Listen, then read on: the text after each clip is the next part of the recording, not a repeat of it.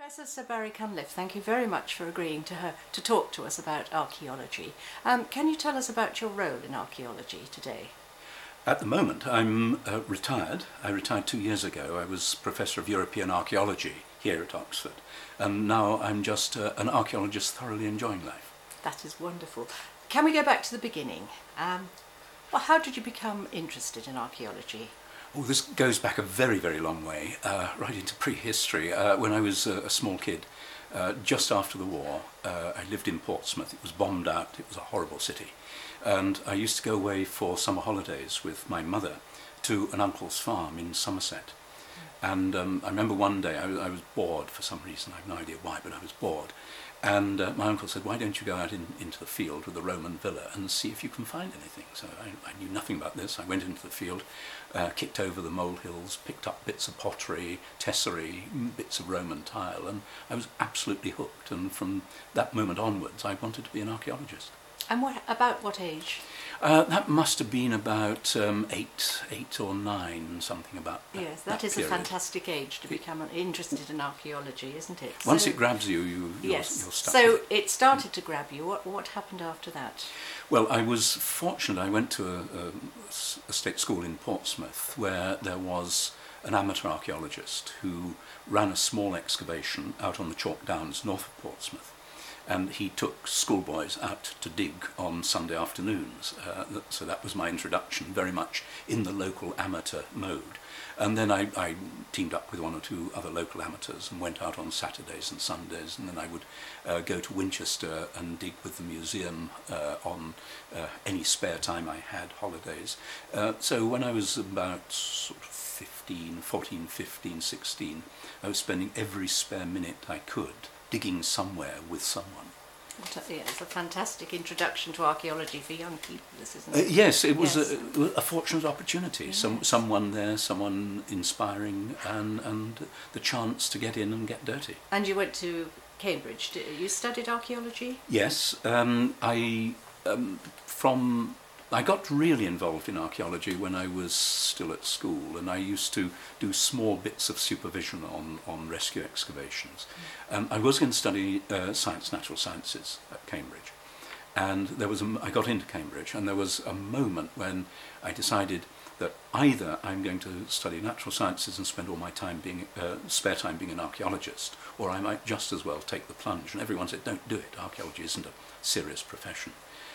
So I took the plunge. I decided to do archaeology and anthropology. I was at St John's College with a wonderful archaeologist looking after us, Glyn Daniel, who was a great television personality at that stage.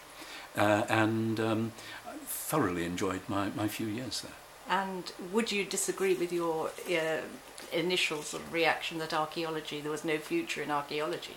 I believe there was probably no future in terms of making money in archaeology. All I was hoping to do was to be able to find work in archaeology. And from Cambridge, I started doing my doctorate there. And whilst I was doing it, a job came up at Bristol University, an assistant lecturer, I think it was called, in the Department of Classics, lecturing on Roman Britain and archaeology in general. I applied for it and I got it, which was an amazingly good chance. And from then on, I've been in the university world. You came to Oxford in 1972. Can you set out some of the things that you initiated, that you started here in Oxford? Yes. Well, just to go back a little bit, I mentioned I was at Bristol University, and I was there for 3 years, I think. And then a chance came to move to Southampton to set up a new archaeological department there. It's in 1966, which I did. Absolutely, it was just me to start with, and then we built the department, which was very good. And in 1972 I came to Oxford. I wasn't sure I wanted to come to Oxford. In those days you didn't actually have to apply for a job. Even if they wanted you, they wrote and asked you. Yes. And I was really doubtful about coming because at Southampton we had set up a new, very vital new department, very energetic new department, very well equipped in a new purpose-built building. Like, we'd put a lot of effort into it. We had plans for developing new posts were going to be available within 1 and 2, 3 years' time. We're just about to start a degree in proper archaeology as opposed to joint degrees in archaeology. So everything was going for Southampton. Oxford at that stage was very well, pretty restricted. Dull. Pretty Yes. dull. It was dynamically conservative in the worst sense of the word. And there really wasn't very much here. The Institute existed. There was the chair of European Archaeology, which was held by Christopher Hawkes, who had just retired. Christopher had virtually no facilities at all. There were a couple of archaeologists in the Pitt Rivers Museum, and there was an archaeologist doing European archaeology in the Ashmolean Museum, but very little really structure for archaeology. There was a thing called the Committee for Archaeology, which nominally held all the bits together, but it was very, very fragmented. No undergraduates at all. The most successful bit of what was done were the diplomas. There were 1-year diplomas in archaeology, which people took after their first degree. And there were probably 3, 4 people doing a diploma in any 1 year. And then each member of the staff tended to have 2 or 3 research students, and that was it. It was very, very low key, very laid back, I thought very lazy. Quite a lot of time was spent drinking tea here in the Institute, and I think that was the first thing I did, was to ban the tea hour in the afternoon. Controversial. I also brought a team of young people with me, because in those days, as now, if you really didn't want the job, you could negotiate your entry terms. And I did. I said we needed a laboratory with conservation. We needed to boost the photographic unit. There was a photographer here. And we needed a proper cartographic unit. And the university agreed to put money in for all those things. So suddenly overnight there was a real change, and a number of comparatively young people came into those jobs. And then from then on, it was trying to draw all the disparate bits of archaeology together, so that eventually we had the School of Archaeology, which was and is a very thriving, active organiser of the archaeological ability of the university. And the undergraduate degree, what you introduced? Oh yes, I think I can't remember the exact year. I think it was about 94? 1990. Yes, it was early 90s. Yes. Certainly. That was after a tremendous amount of fight to get it in. Soon after I came, I tried to get a degree in archaeology and geography going, and that failed miserably, and it should have failed. It wasn't a good plan. And then I learned a lot more about the politics of Oxford, and then we tried to get a degree in archaeology and anthropology through, and it was thrown out by the senior tutors committee on the grounds that archaeology cannot be taught in Oxford, which I thought was rather curious. What I think they meant is there weren't any old fellows dotted around in the colleges who could teach it. Handy. That's right. Yes. So that was dynamic conservatism at its very worst. It made us all extremely angry. But you survived. Well, that anger really galvanised us, and all of those of us who wanted the degree said, no, we are going to have this undergraduate degree. Oxford must have an undergraduate degree. We want undergraduates. It's very important for us. The undergraduates bring life to a department. So that's what we got together, and then fought it politically by getting groups of colleges to support us. And when we built the support base, the whole degree flowed through, and it's been a tremendous success. It has been a great success, hasn't it? It has. Can you highlight some of your successes, some of your excavations that you've been able to take undergraduates and postgraduates? Oh yes, well that's one of the great things about Oxford archaeology. There is a huge amount of fieldwork going on. We're all, most of us, involved in fieldwork in different parts of the world. And we all are very happy to take undergraduates. There are indeed, as you will well know yourself, field projects which are designed for undergraduates as well. So they've got a tremendous range of opportunities. I've taken undergraduates on a whole range of excavations that I've done, mainly in the Danebury area. I've taken them across to France, I've taken some to Spain when we've dug. And at the moment, my own field projects are still continuing. I'm excavating at the Roman villa at Brading in the Isle of Wight. That's been going for 2 years, and I think it's got 3 or 4 more years to go. Brading is a very attractive place. It was a Roman villa excavated in the 1880s, and they laid open one of the wings, the west wing of the villa, which has some very fine mosaics, extremely fine mosaics. They built a tin shed over it. And needless to say, in about 1990s, the tin shed was at the end of its life, 110 years of it. A trust took over the site and got a Heritage Lottery fund, built a wonderful building over the mosaics, and a cafe and a schools area for a very, very good interaction with schools. They really wanted some live archaeology at just the moment when I'd finished a major project of excavating on Roman villas, and I was looking at the Roman villa at Brading thinking I really would be interested to do some digging there. So the two things came together beautifully, and we are very much linked in with access. I use lots of local volunteers on the excavation. The idea is to have as many local people as possible so that we can train them and create a really strong team on the island. And is this during the summer? Yes, it takes place so far every August. And now that you're retired, in inverted commas then, what new roles have you taken on?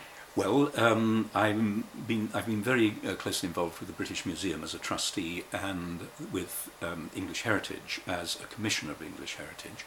I've just finished my stint as a trustee of the British Museum, which was 9 years. That was quite active involvement. I'm still a commissioner of English Heritage, which involves me in a lot of work around the country. And for a while I was interim chairman of English Heritage, but when there was a gap in the chairmanship, which was very exciting. I had to deal with politicians, which was gave me an insight into the real world. You were involved in the Stonehenge at the moment I'm very much involved in Stonehenge, yes. Yeah. The English Heritage is going to build a brilliant new visitor centre there, and we're going at this moment where we have the scheme in for planning permission, and we're hopeful to get it going open by the time of the Olympics. The most important thing is that we will get rid of the awful road that goes right next to Stonehenge, grass it over, get rid of the dreadful car park, and Stonehenge will be in its grassland setting, which is for the first time ever. Since the prehistoric period, and the visitor facilities will be sort of over the hill and out of the way, very fine visitor facilities, so that we'll restore the tranquility to the site at last. How have you seen archaeology change since you started to study it at university? Gosh, it changed, exponential change. When I started at university, this was in the late 1950s, early 60s. Archaeology was very much sort of still divided between the keen amateur on the one hand and the very few professionals in universities, and that was it. Oh, there was a little bit of state service as well. But the growth, getting archaeology on the agenda, the developers' agenda, which I was very heavily involved with in the years. Getting what we now call PPG 15 and 16, the planning policy guidance, which means that archaeology is an essential part of any development that goes on, has changed archaeology out of all recognition. There are thousands of people now employed in archaeology. For those who like to get dirty and like to have their minds really actively involved, archaeology is a fabulous career. And it's not easy. And that's good, because it sorts out the really dedicated people from those who have just seen the occasional television programme and think it's I was going to glossy. talk about the media. Please I was do. going to say Please we do do. have yes, we do have different opinions about the media, but one thing you could say that it has brought archaeology into people's living rooms, hasn't it? Yes, there's no doubt that from the time of Mortimer Wheeler and Glyn Daniel in the late 1950s, archaeology has been immensely popular. Mortimer Wheeler was Television Personality of the Year one year, and Glyn Daniel was Television Personality of the Year the next year, and this was in the 50s. So it's had a very long history of being involved in television. I think television now is not doing archaeology much good. It's portraying it in a curious way, partly as pantomime and partly quiz program, quiz and all that sort of thing, and makeovers, and that's not what archaeology is about. It's an intellectual discipline. It's challenging. It's very exciting, and it's very, very, very hard work. It's not people running around across fields waving their arms in all directions and looking silly. It is, as you know yourself, yes. I would say that the archaeological digging is 90% hard work and 10% excitement. You've done a lot of practical excavations, so can you tell us about the publications that you produced? Yes, I think publication to me is the essential part of the fieldwork project, and too many archaeologists still, I'm afraid, don't get their publications out on time, and I think that is inexcusable. Yes, Roman Bath, for example, yes. We did a lot of very exciting work in Bath and produced some wonderful volumes on that here in the Institute. More recently, there's been the Danebury projects which we've worked on. We excavated the hill fort of Danebury for 20 years and then moved on into the landscape around Danebury looking at Iron Age settlements, and then after a period of doing that we moved on again and looked at Roman settlements in the same area. So we have a huge amount of data from the Iron Age hill fort itself, from about 6 or 7 Iron Age settlements around and 4 or 5 Roman villas around, and all of that.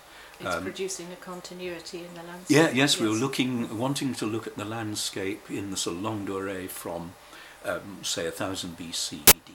That was really the scale we were looking through. And all of that has generated a huge amount of publication. Most of the work was done here in the Institute.